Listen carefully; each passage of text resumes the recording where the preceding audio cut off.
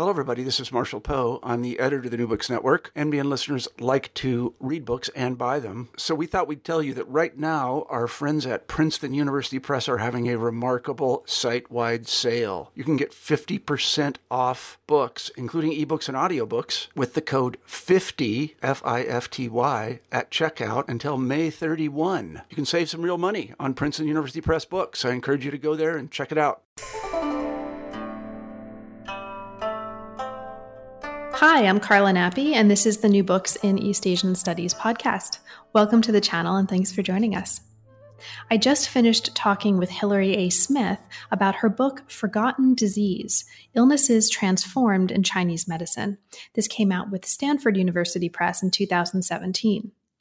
Now, while the book ostensibly focuses on a particular constellation of disease concepts and ideas that are all associated in some way with the term foot qi, it's really about much more than that. So the book uses a history of foot qi in different concepts, different periods, different kinds of literatures, mostly focusing on Chinese history, but not exclusively focusing on Chinese history. What it does is it uses this as an anchor to ground us in a history of Chinese medical concepts, a history of disease concepts, and really kind of a model of what it could be to write a history of disease that doesn't just assume from the outset this progressive narrative where eventually people came to the right answer, right? It was beriberi all along. That's emphatically not what the book does. And in fact, what it's doing is, among other things, helping readers understand what it could be and see what it could be to write a history of disease in, as Hilary puts it, on their own terms, right? So how do we write about Chinese medicine on their own terms? This is one example of how we might do that. It's a very extensive conversation, so I will let you get right to it, but I really hope you enjoy. I hope it's clear that this is a book that's going to be of interest and going to be very useful to teach with, whether or not you are interested in China, whether or not you work in Chinese history. It's really useful, I think, if you are interested in a history of bodies and their transformations and the transformations in how we have understood them, how we understand them today, and how we will understand them in the future. So thanks for listening, and I hope you enjoy. I'm here today to talk with Hilary Smith about her new book, Forgotten Disease: Illness Transformed in Chinese Medicine. Welcome to the New Books in East Asian Studies podcast, Hilary. Thanks so much for writing such an interesting book and also for making time to talk with me about it today. Thank you, Carla. I'm excited to talk with you. So, Hilary, could you start by saying a little bit about your background and specifically, how did you come to work on China and why health and healing in China specifically? Sure. So a lot of my interest in China really originated in college. As I guess we hope that it will for most students, college really widened my world. I went in thinking that I wanted to study Latin because I thought every educated person should know Latin, and I'd never had the opportunity to study any languages other than French or Spanish in high school. But when I got there, I realized that they also had Chinese. And so I forgot about Latin and I decided to sign up for modern Chinese and just loved learning the language. And, the more I learned about the language, the more I learned about history and culture. And then my interest in history of science and history of medicine came a little bit later. I actually only took one history class in college, and that was in the last semester in college, but it was an amazing history of biology class with a great professor, Angela Krager.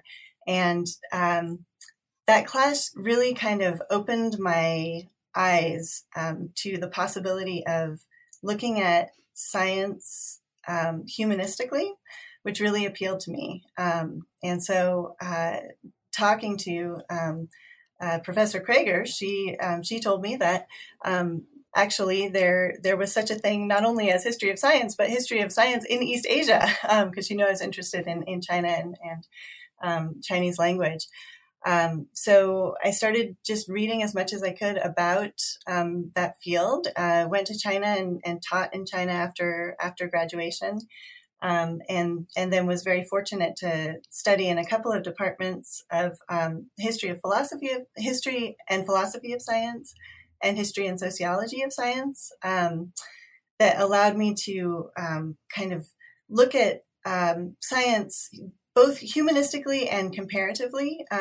So thinking of China in comparison with Western science and medicine. And so I've always been interested since that time in kind of exploring ways of understanding the world and understanding the body and health that make my own way of thinking about those things seem strange.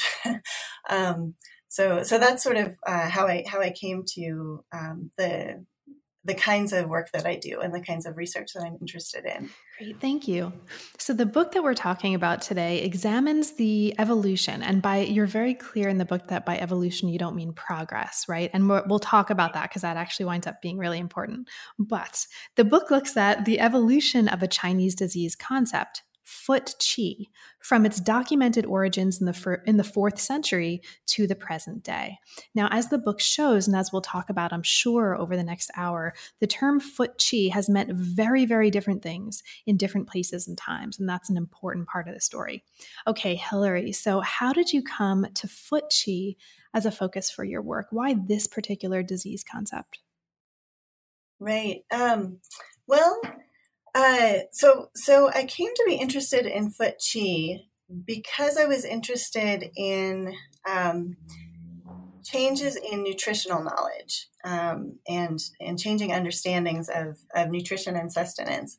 And in the sort of typical story of the history of nutrition science, one really big moment is the advent of the idea of the nutritional deficiency disorder. That is that, lacking vitamins in your diet can disable or kill you. And that's a late 19th, early 20th century idea. And it's one that historically was created through the study of beriberi, a vitamin B deficiency. And beriberi was a big scourge in particularly East Asia, but also around the world in the late 19th century. And since that was the time when germ theory was very important, there were all of these investigations to try to figure out what was the germ that was causing beriberi, and they came up with something like 18 different germs that caused beriberi, before realizing that it actually wasn't caused by a germ, but was caused by a deficit of a micronutrient of vitamin B in the diet. And so this typically is seen as a big step forward in nutritional knowledge. And I thought, well, wouldn't it be interesting to see what the history of beriberi looked like in China? Now, the translation for beriberi in modern Chinese is foot qi, is jiao qi. And foot qi has a long history in classical Chinese medical texts. So I started this thinking that I was going to write this history of beriberi, i.e. foot qi, in China. But as soon as I started the project, I realized that my understanding was very naive and that wasn't going to work. I started talking to people in China in the PRC who had a very different understanding of what foot qi was than beriberi. They thought it was athlete's foot. So that was sort of puzzling to me. And then when you read the primary sources about foot qi earlier than the 20th century, it's very clear that it can't really be understood just as beriberi. And so the project became more of a meditation on how to write about Chinese disease concepts over time than about sort of the development of nutritional science or ideas in nutrition. And I really think the book is about more than just this one disease than foot qi. Foot qi, I think, is really representative of a lot of diseases in Chinese medicine. So a longitudinal history of it is a good way of kind of orienting ourselves to some big changes in Chinese medicine in general over the course of imperial history. Absolutely. And one of the things that I really appreciated about the book is the way it uses Fu Qi as kind of an anchor and a case study to tell a much larger story about how, I mean, in a way, how we understand and tell histories of disease concepts, not just in China, but in other times and places as well. And so the book, and I should say this right at the outset here at the beginning, I think this would make an amazing textbook. And by textbook, I mean kind of an assignable book for use in courses for undergraduates and graduate students, because it gives such an amazing and pointed and a very kind of usefully critical history of Chinese medicine as an exemplar also of what it can be to do a history of disease while it's telling the story of Jiaoqi. So I don't know if you wrote this with that kind of a goal in mind, Hilary, but I think this is going to be a book that's not just great to read, to learn about this stuff and for scholars, but also to teach with. Oh, thank you. Yes, that is very much one of the hopes that I have for the book. So this book started as a dissertation, is that right? It did, So let's yes. talk about that transformation. Did anything, or what was the transition like? Did anything importantly change for you, either in terms of the way you were structuring the project and or the way that you were conceptualizing the major goals of the project? It did change for me, and it's actually very much connected to what you've just said about, I hope, its usefulness as perhaps a textbook or a sort of book for a more general readership. I think when I finished the dissertation, it was much narrower and more tentative than the book that it became, and between the dissertation and the book, I had years of teaching experience, which really helpfully kind of broadened the scope of the questions that I was asking, because it made it clear to me what kinds of things students knew and didn't know, and what kinds of questions they really were interested in. And I became interested in those questions too. So it helped me kind of reframe the book a little bit more broadly in a way that I hope will connect with undergraduates and with people who aren't already specifically interested in the history of Chinese medicine, but perhaps are interested in the history of public health or the history of medicine globally. So yeah, that was one of the ways in which it changed between when I completed the dissertation and the book manuscript.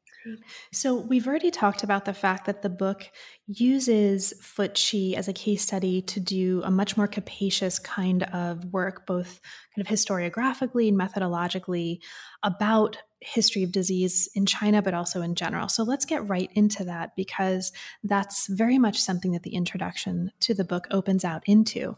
So one of the persistent concerns of the book is how we approach the translation of historical disease terminology and concepts. So as you tell us in the intro, there's an officially sanctioned translation of Fu Qi that equates it with vitamin deficiency disorder beriberi. And you talked a little bit about the genesis of your own book and how you came to this topic, right? And it seems like that was also part of your process, right? And it makes sense because that's what a lot of the literature does.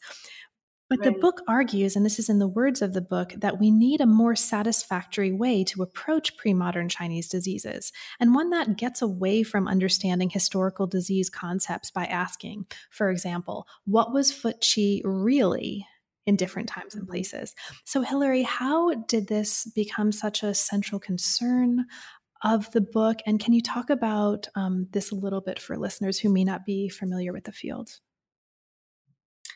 Sure. So yes, one of the ways in which it became a central focus of the book was just my own kind of difficulty or frustration in explaining to people what what the book was about, right? That when you introduce it as being about one particular Chinese disease concept, Fu Qi, the immediate question is always the one that you brought up. What was it really? And so my sense that that's not really the question to be asking, and that question itself sort of carries with it this idea that whatever contemporary biomedical or modern scientific medical understanding we have of a disease is correct, is the right one, right? And all of the ones that preceded it were correct only to the degree that they kind of corresponded to the way that we understand a disease today. So trying to kind of diffuse that question or overcome that question in my conversations with people is one of the reasons that it became kind of a central methodological concern. And I draw on here the literature on framing disease that has come out of the history of medicine over the past few decades, considering disease as not just a biological phenomenon. It is surely that, right? But also as something that is defined socially through a social process of diagnosis, and that social process of diagnosis reflects very much the culture and the sort of political and economic circumstances of the people doing the diagnosis. And so I wanted to apply that framing disease approach to a Chinese disease concept, which is a context that it hasn't really been used in very much before. Right in the introduction, we also read about another major goal of the book, or at least a goal of the book, right? So the book also destabilizes narratives about disease and imperialism. And I think anybody who has been reading in the field of the history of disease and medicine may be familiar with this persistent concern, right? And so Hilary, what can you talk about that a little bit? What is important for you to destabilize or offer a critical perspective on or move away from in terms of the way the field has related disease and imperialism in the historiography? Sure. So one of the common ways of thinking about disease outside of the West in the late 19th century has been to think about the non-Western world as being afflicted by all sorts of diseases, nutritional deficiencies, infectious diseases, kind of from time immemorial, or at least since the agricultural revolution in the Neolithic period. And that then in the late 19th century, when Western doctors and public health officials came along with new and cutting edge understandings of disease and ways of treating it, that they began to relieve some of that timeless burden. But more recently, historians have been a little bit more critical of that narrative, and have pointed out that, in fact, the expansion of Western power around the globe also brought a lot of disease to places outside of the West, and expanded the geographical area of disease where it had previously been more locally confined. And so, in the way that this relates to my book, To Forgotten Disease, is that beriberi, nutritional deficiency disorders in general, and particularly vitamin B deficiency disorder, has often been talked about as an affliction of East Asia in particular over centuries and centuries. And the idea was that because people in East Asia subsisted on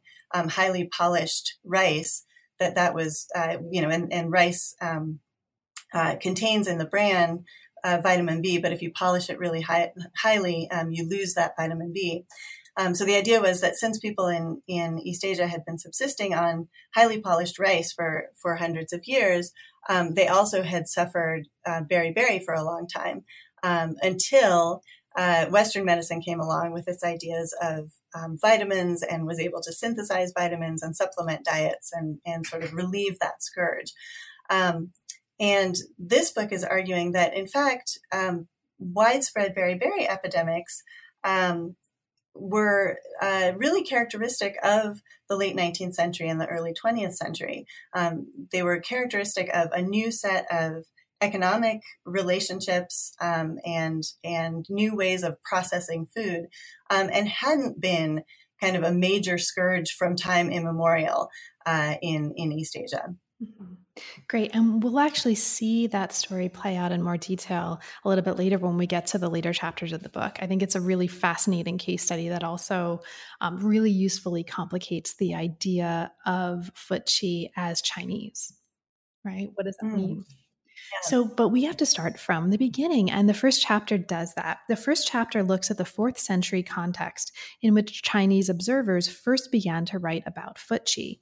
Now, what's really striking here, and this is true throughout the book, is how much the chapters are telling stories. So here in this chapter, you open out into the story of a figure. And here it's a fictionalized figure, but it does the work of, I think, modeling a figure that could have been in this literature in order to orient readers in the time and space of the chapter. So I just want to mark that because as part of the writerly craft of producing a book, it's really striking and I think just really effective and really draws you into the story.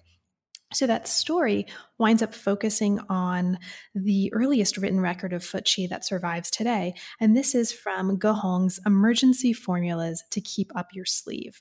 This is a kind of home first aid manual. And it's such a fascinating text that, Hilary, could you open us into this story by saying a little bit about this first mentioning of foot qi and what's special about this, right? What do we need to know about this particular context in order to understand the importance of the changes that are going to follow? Sure. One of the things that is interesting about this earliest mention of foot qi that still survives is that it's not in a highly theoretical text. It's in this little handbook, Ge Hong's Emergency Formulas to Keep Up Your Sleeve, that really is meant for home treatment, self-treatment, and it suggests in the way that it talks about foot qi that this is kind of a colloquial term that is in common usage. So Ge Hong, when he introduces the concept of foot qi, he doesn't do the thing that Chinese writers typically do when they're introducing a new term or an exotic term, which is to give kind of the etymology and the meaning of it. And so it seems like it was something that people had a general kind of colloquial understanding of, and Ge Hong is trying to offer some ways of dealing with it that you can do at home, right? And so that's the part of why you mentioned the kind of fictionalized account of the foot qi sufferer at the beginning of this chapter.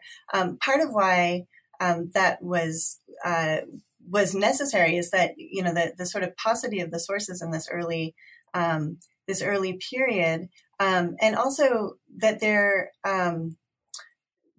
not really sources like the Yellow Emperor's Inner Canon. They're not really formal theoretical sources. They're really kind of the nuts and bolts of how do you identify this disorder that you have, and then what are some methods that you can use to treat it.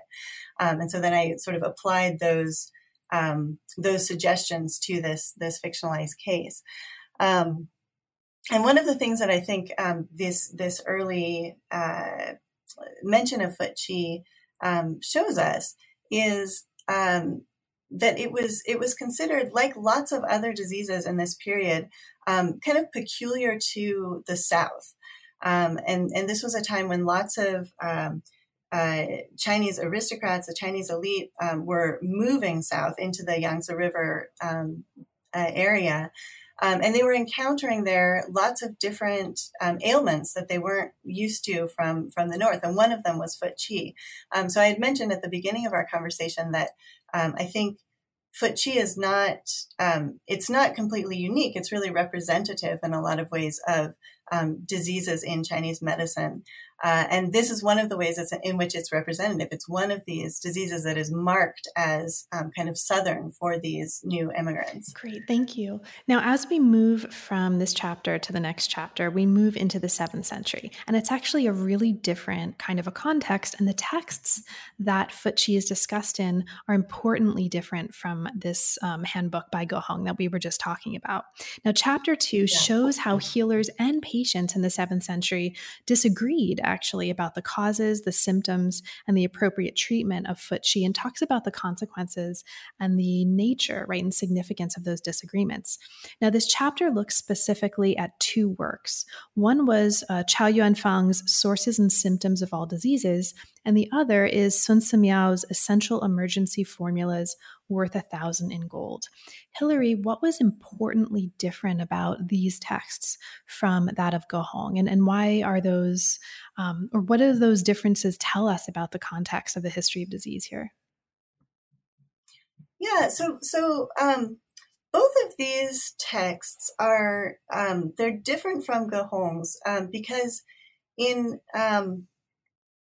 one way or another, both of them are intended to kind of make a statement about authority and expertise in medicine. So Ge Hong, back in the 4th century, medicine hadn't really been his main thing, right? He was he was interested in lots of different things. He's known best for his contributions to Taoism, and his formulary seems to have been kind of a side project for him that, he really wanted to help people deal with their illnesses on their own. In the case of Sun Simiao's emergency formulas worth 1,000 in gold and Chow Yuan Fang's disease encyclopedia, both of these are kind of making statements about their author's expertise. So in the case of Chow Yuan Fang, he's the head of a kind of editorial team that is putting together this disease encyclopedia on behalf of the Sui government. And so it's sort of the state's claim to comprehensive knowledge about disease in general. And on Sun Simiao's part, Sun Simiao later came to be thought of as the medicine king. I mean, he was sort of, I say in the book, the closest thing to a celebrity doctor in the Sui and Tang period. And what you can see in both of these texts is a kind of friction or disagreement between the authors of the text and others about what foot chi really was and how you can tell that something is foot chi and what you should do about it. And so these are books in which you start to see the kind of competitive medical marketplace in which literate physicians operated. Great. Thank you so much. And this is actually a great, when I think about the use of the book in the classroom, this is one of the clearest, most focused treatments of the history of this medical marketplace that I've seen. And so this is a great chapter to teach with. So I think the whole book is great to teach with, but this is a really, really clear account of the nature and significance of this medical marketplace. Now, when we move to the 3rd chapter from this, and there's a whole lot more going on in the chapter that we just talked about that we haven't had a chance to discuss, I'll just flag that for listeners. But we do, we do move on to chapter 3. This moves us into the 10th century, and it explains how the government, in the words of the book, was unusually active in promoting public health and how this government standardized and simplified foot chi in ways that would really interestingly eventually carry over into modern categories of beriberi. So this chapter is really important for a lot of reasons, but in part, this is important because this chapter is doing work that destabilizes what otherwise might be a very progressive kind of internalist, triumphalist account of the eventual discovery that this was actually beriberi. And instead, this really shows us how to write a story that is about the social, political, cultural context that eventually leads us, not inevitably, into that place. So it's really, really, really interesting. And I think this is a pivotal chapter, chapter 3, for the development of the argument of the book. Now, this chapter focuses in particular on a textual genre that the government fostered. And this is the genre of the official drug formulary. Hilary, what is so distinctive and important about this genre? And what do we need to understand about this in order to understand how this influences what happens with Futchi in this period? Well, so as you mentioned, the Song period is a time when the government really took a much more active and kind of interventionist role in a lot of different avenues of life, including public health, than imperial Chinese governments had any time before or would any time after the Song. And one of the things that the Northern Song government does is to establish a system of public pharmacies, and Asaf Goldschmidt has written about this in his work in a very illuminating way. But the system of pharmacies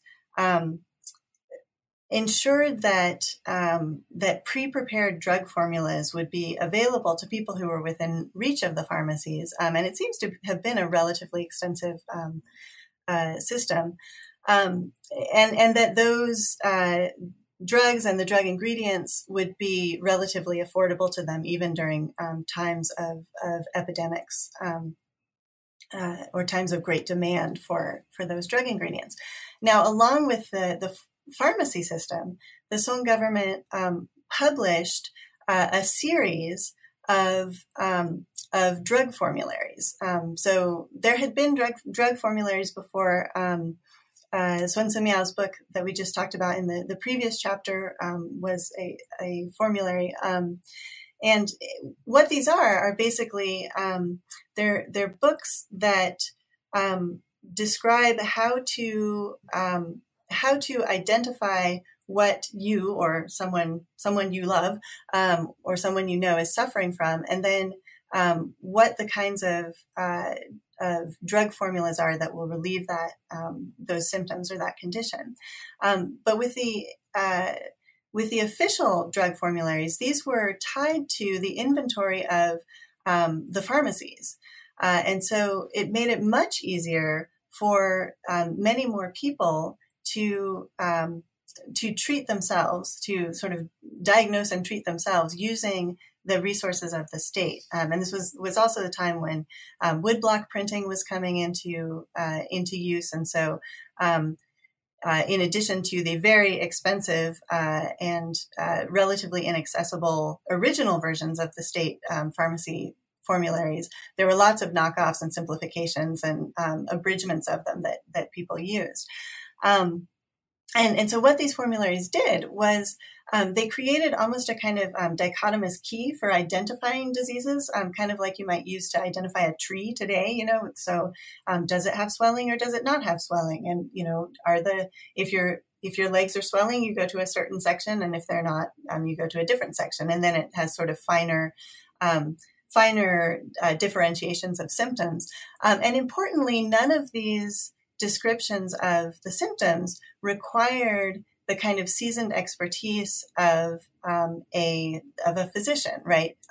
They didn't require the ability to read a pulse, for example, which was kind of the one of the central techniques for a physician in diagnosing a patient. And so there's lots of complaints actually among literate physicians about how the pharmacy formularies are kind of dumbing down medicine.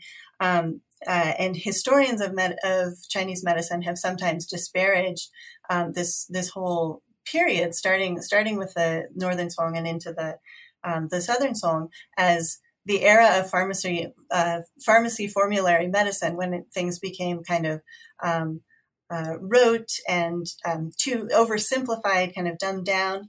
But what's interesting to me is that when it comes to Foot Qi, the only features of classical knowledge about Foot Qi that survived the transition into the modern concept of beriberi come from these formularies, come from this period of kind of quote unquote dumbed down medicine, right?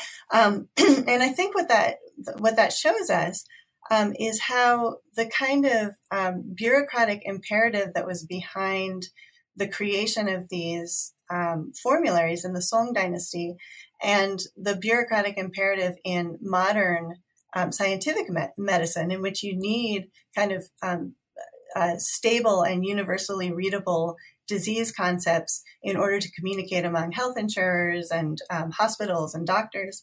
I think there's a resonance in those two kind of bureaucratic settings that allowed at least a few of the types of Foot Qi that were defined in the pharmacy formularies to become types of beriberi. And the types of Foot Qi that became types of beriberi were wet, dry, and sometimes chongxin, sometimes what I translate as distressing the mind beriberi.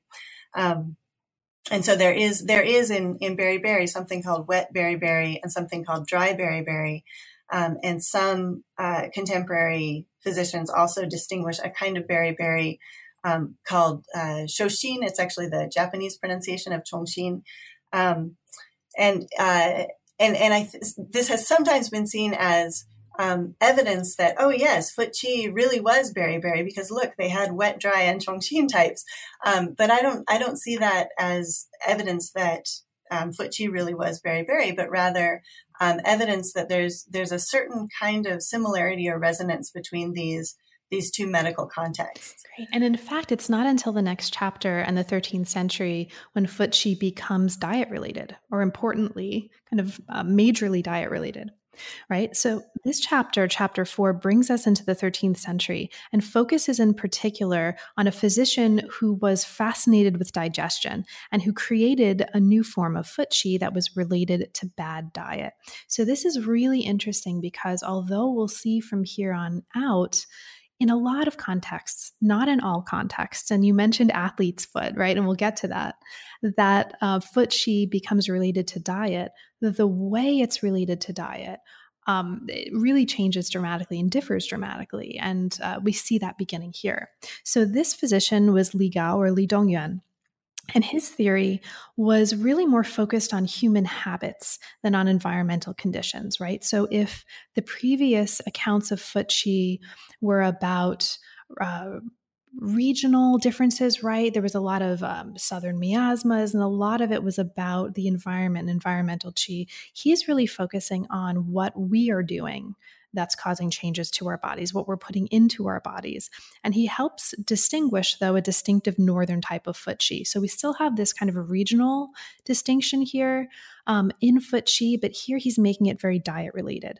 Now, according to Li, Northerners get Foot Qi because, and this is a quote from the book, they regularly consume kumis and drink without moderation. So for him, Foot Qi, right, becomes a disease of excess.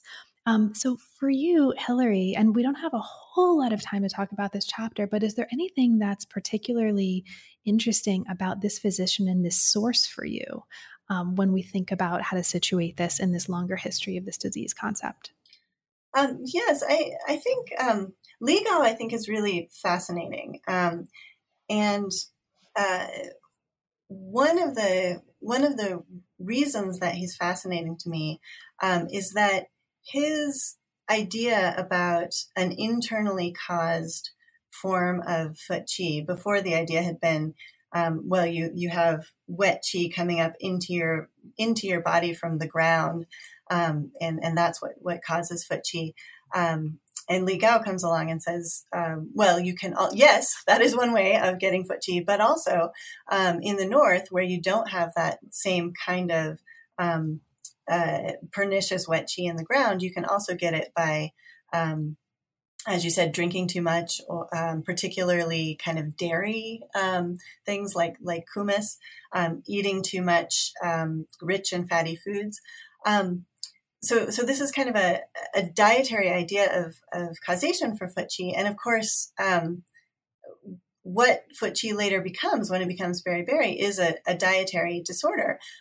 But historians of Chinese medicine haven't talked about Li Gao very much when they talk about the history of foot qi, because his understanding of the kinds of dietary problems that cause this is so different from the modern understanding of what causes beriberi, that it's a lack of something rather than overindulgence, which is what Li Gao points to. And it seems to be sort of different people who are afflicted by this type of foot qi. So one of the things that's interesting to me about Li Gao is that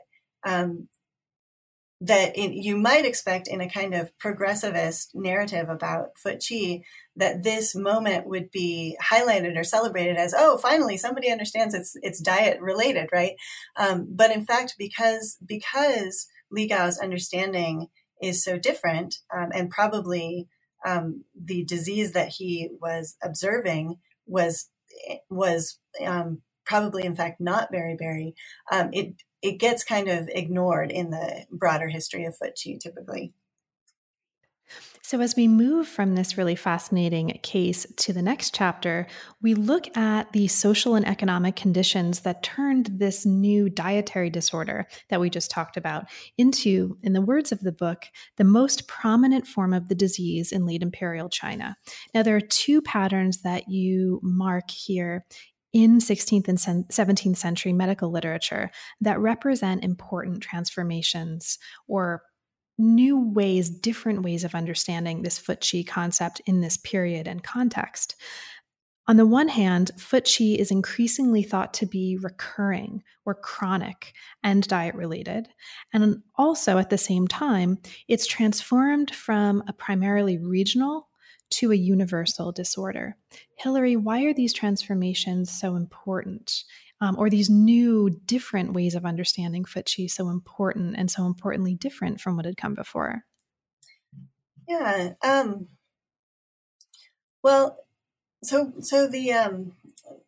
the change in thinking about foot qi from thinking of it as something that could kill swiftly. Some of the earlier sources, like in Qiao Yunfang and Sun Simiao, warn that foot qi can kill you in a matter of days or a matter of months. Here, the emphasis on its sort of lethality drops away.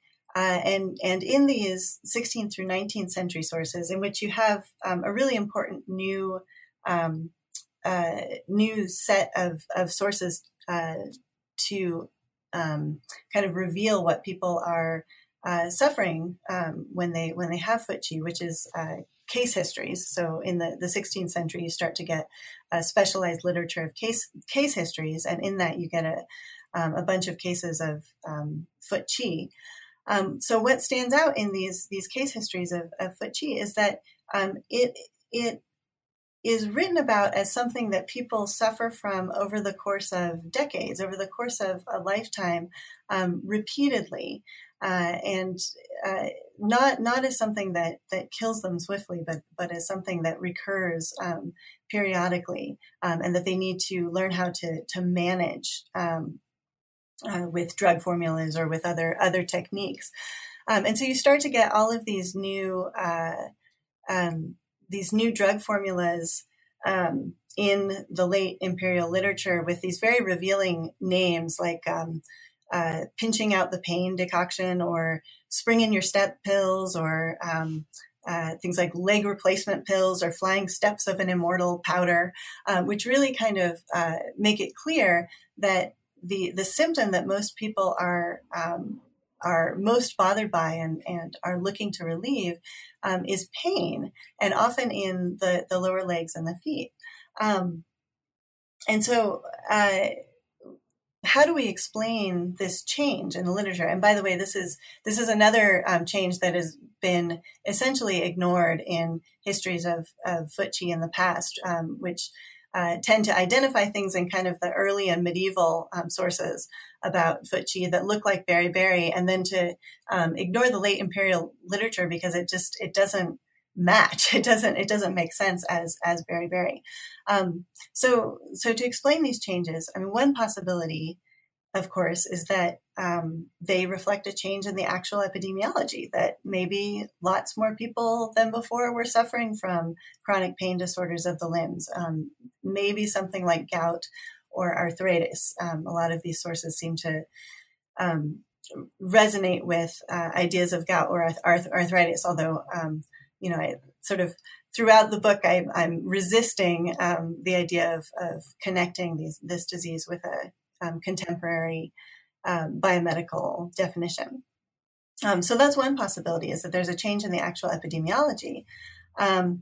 And particularly the late Ming, when a lot of these case history books were being written, this was a period known for rising standards of living and increasing opulence and indulgence. And it might be that those kinds of economic changes did set the stage for an increase in what today we might call diseases of affluence.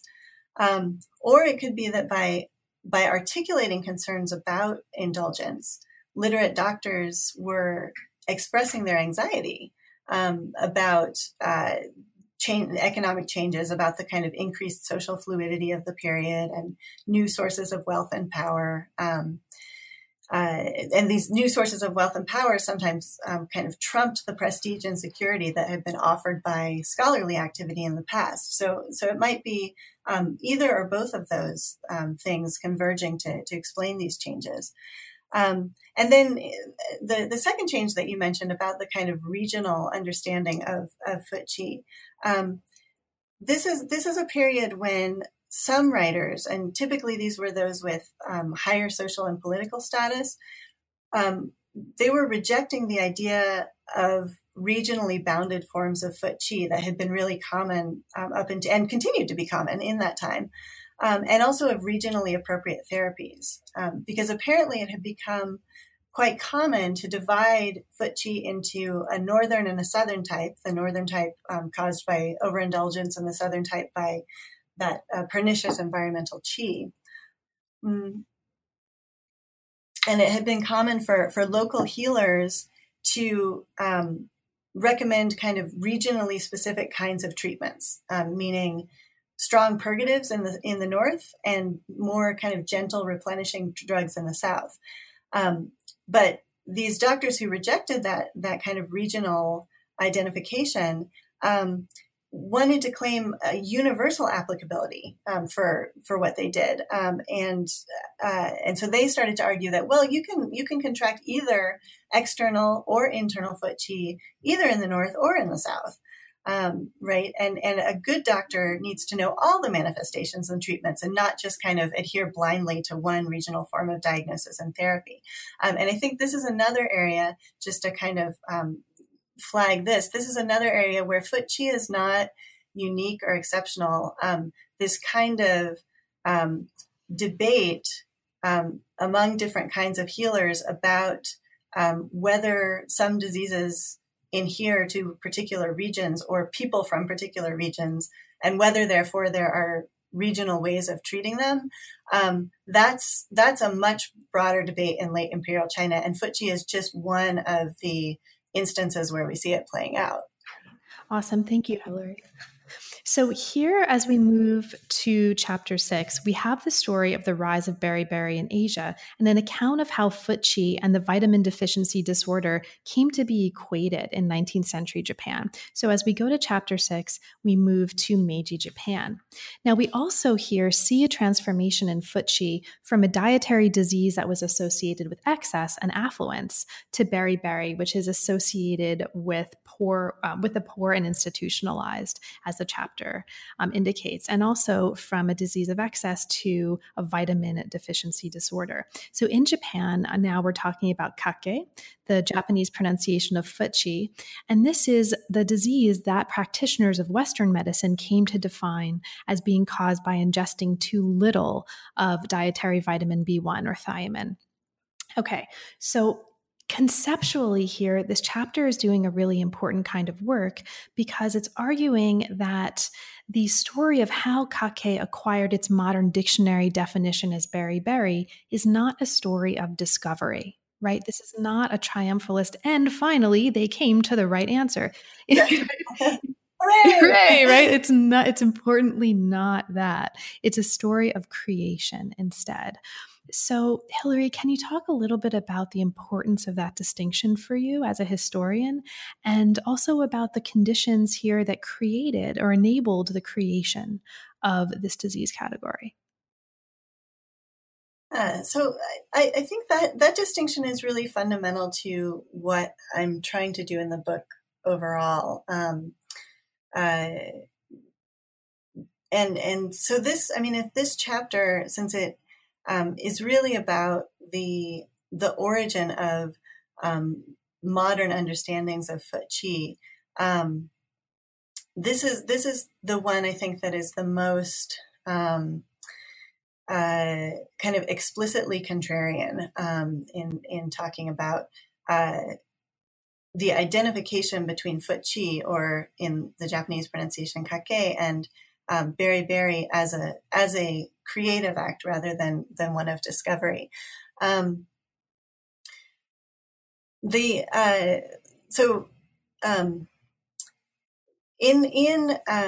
Meiji Japan, what you have, I think, is the convergence of political and economic factors that both create large beriberi epidemics, and then also cause those to be interpreted through the lens of Western medicine at that time. So after the Meiji Restoration, particularly in the military in the 1870s, you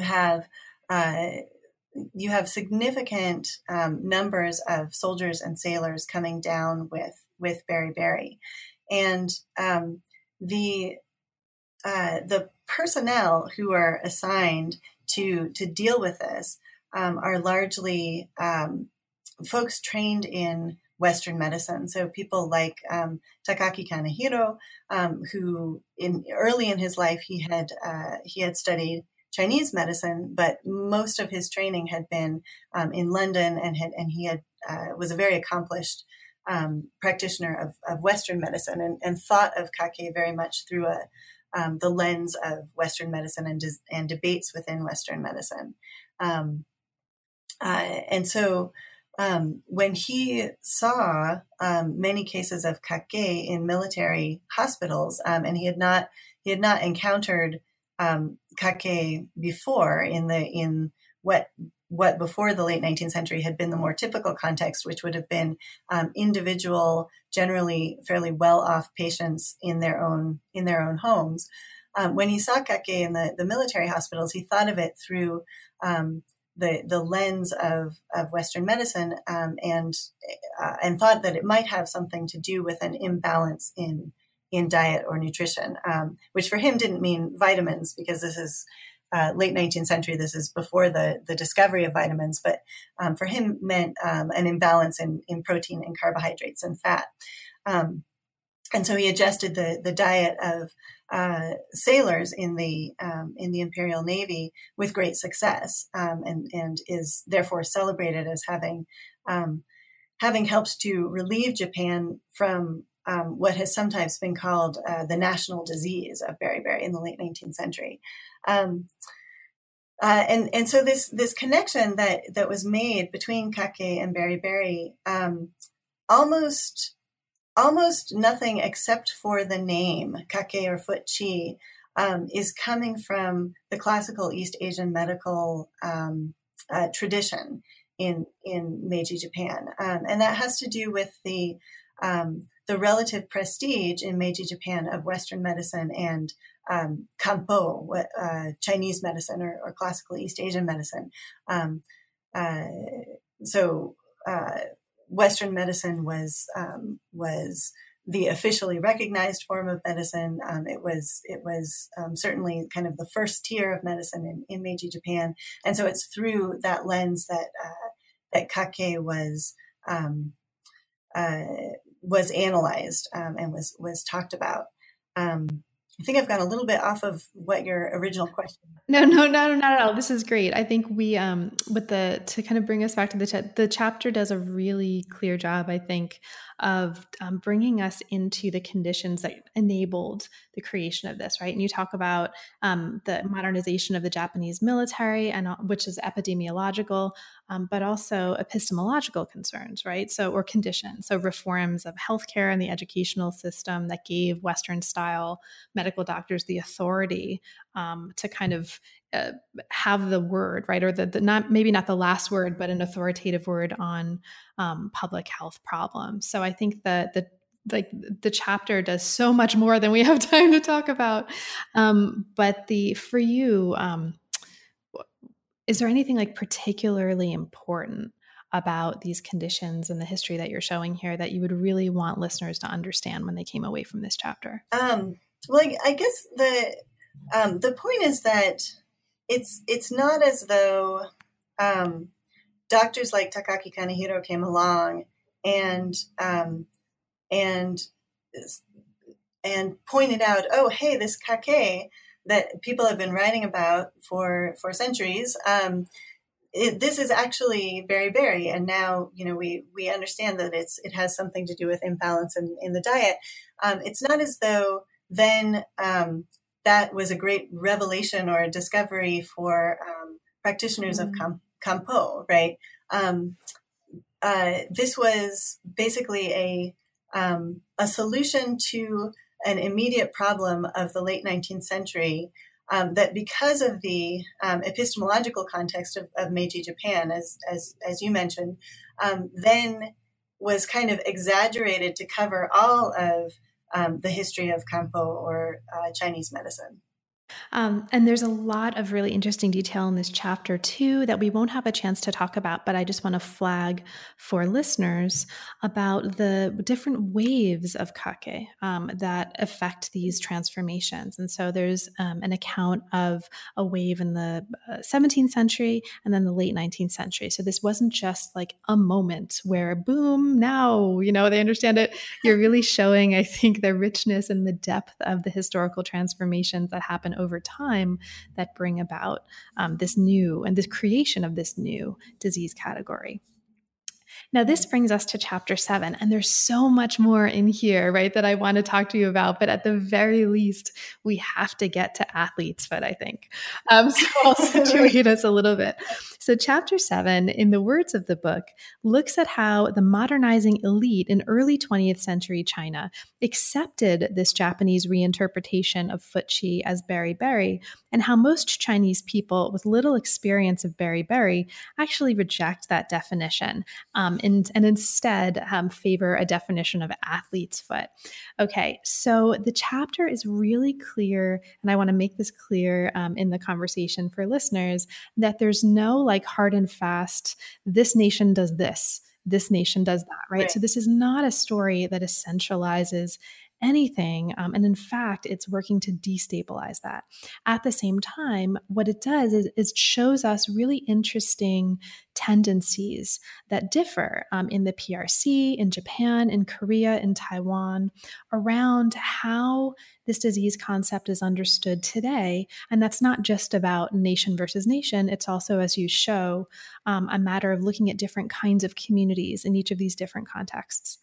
Okay, so to make that, just having made that really clear, right? One of the striking things here is, of course, the athlete's foot thing. So Hilary, how do we get athlete's foot in this context in the PRC in particular, and what's important about that for you?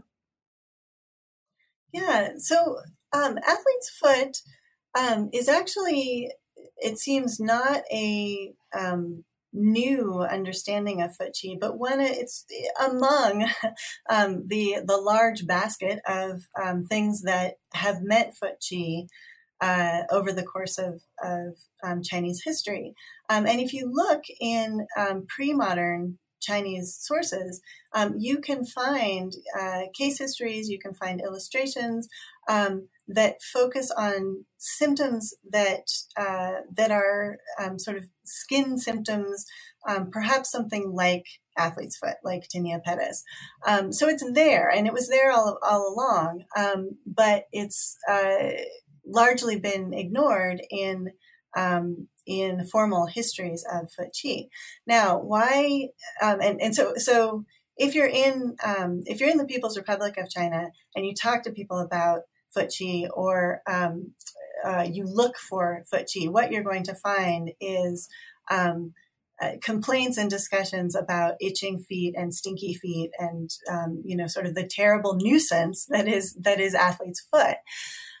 So how did it come to be that is the most prominent meaning among in a kind of colloquial setting in China? Although, as you note, it varies depending on the education and the field of training of the person that you're talking to in the PRC. But sort of generally, this colloquial meaning of athlete's foot, how did that come to be so prominent? Well, in the chapter, I argue that because beriberi was never a disease of kind of nation-threatening importance in China as it was in Japan. It was never known as the national disease, and there were sort of scattered beriberi outbreaks in China in the late 19th and early 20th centuries, but it never sort of consumed state attention or the attention of prestigious physicians in the way that it did in Japan. So because there weren't these kinds of major beriberi epidemics, that meaning of Fu Qi never became kind of broadly meaningful to people in China, even though for the modernizing elite in Republican China in the early 20th century, it was very important to accept the beriberi translation as part of kind of the package of modern understandings of science and medicine that were being assimilated from Japan by, for example, the Kuomintang's Ministry of Health, right? So it was very important in a symbolic sense to accept that Fu Qi was beriberi, but for most people, that meaning just wasn't. It wasn't something that meant a lot to them personally, and so the athlete's foot meaning was something that continued to have resonance for people in China. Hilary, thank you so much. So with that, this actually brings us to the conclusion of our conversation. I want to flag for listeners, there's also a conclusion to the book that we won't have time to talk about, but that does a really great job bringing us back to not just the main through lines of the story, but also some of the major conceptual points about the history of disease and what we're doing as historians when we investigate disease historically. And it's just really, really useful. So I just want to flag that for listeners. So Hilary, there's a whole lot, obviously, that we didn't have a chance to talk about. Is there anything in particular that you'd like to put on the table for listeners, and perhaps especially for listeners who haven't yet had the opportunity to become readers? I guess one thing that I would like to emphasize is that I think this book, although it is an in-depth study of one disease concept of Fu Qi, it's really not just about Fu Qi. And I've mentioned this, I think, in our conversation a little bit before, but it really is in many of these different periods and many of these different transformations representative of what's happening to other disease concepts as well. And the idea that that Fu Qi, that we've lost something, that we've lost some understanding of what Fu Qi was and what doctors were doing about it. That is something I think that you could say also of Tianhua, flowers of heaven, things that get translated now as smallpox, or Huoluan, which gets translated now as cholera. I think there are similar kind of losses of depth and meaning that happen in the late 19th and early 20th centuries to other disease concepts. And I think it's really important to keep that loss in mind now, because now is a time when many concepts from traditional Chinese medicine are being sort of standardized in their translation. There are lots of different organizations, WHO, the official organization in the PRC that deals with translation of Chinese medicine. There are lots of organizations that are trying to establish a kind of standard terminology for Chinese medicine. And I think if we're not aware of what potentially is being lost in choosing a translation that comes from the late 19th or the early 20th century, for example, that could actually impact what we can learn from Chinese medicine that's clinically applicable today. That's really, really important. So thank you for highlighting that in the conversation. And now that the book is out, and congratulations on the book, what's next for you, Hilary? What are you working on now? So since the book, I'm still interested in the history of nutrition science. So as I said, this started out as a study of changes in concept of nutrition, and I'm still interested in that. So what I'm looking at doing next is something like a China-centered history of nutrition science. So there's a kind of typical story about the development of nutrition science, which is that there are all of these amazing experiments going on, mostly in European and American laboratories in the late 19th and early 20th centuries, that give us kind of the building blocks of modern concepts of nutrition, like calories and vitamins and things like that. And that those concepts then displaced older understandings of sustenance and nutrition. And I think the story is more complicated like that, and more complicated than that. And particularly when you look at the Chinese context, there are lots of ways in which Chinese bodies and Chinese ideas resisted and complicated the development of these sort of universal nutritional concepts in modern nutritional science. So as an example, in the early 20th century, there were recommendations that fresh milk, was a kind of universally healthy, good element of modern diets. And it was discovered much later in the 1960s that, in fact, a huge proportion of the global population, something like 75%, is lactose intolerant. And in China, the rates of lactose intolerance are typically like 80% or more. And so consuming fresh milk can actually make people feel uncomfortable and sick. And so there are ways in which the recommendations of nutritional science, which kind of purported to be universal, really were built originally on the bodies of subjects of Western European descent, and turned out not to be so universal. And then also in terms of ideas, in Republican China, there are lots of ideas about what you should eat in order to be healthy that coexist with and are in communication with these new scientific ideas about calories and vitamins and so forth. So things like Buddhist vegetarianism, or ideas about hot and cold qualities of food, which are kind of a traditional understanding of how to balance a diet. These things they're not separate from nutritional scientific ideas. People are consuming, no pun, but consuming all of these ideas together and kind of synthesizing them. And so I want to kind of complicate that history of nutrition science by considering these complications and these contributions, I think, that Chinese bodies and Chinese ideas made to ideas about healthy modern diets. Well, best of luck with that project, which also sounds super, super important, Hillary. And thanks for taking time away from that research to talk with me about this book. It's really been a pleasure. Thank you so much. I enjoyed it. You've been listening to New Books in East Asian Studies. Thanks so much for listening and have a good day.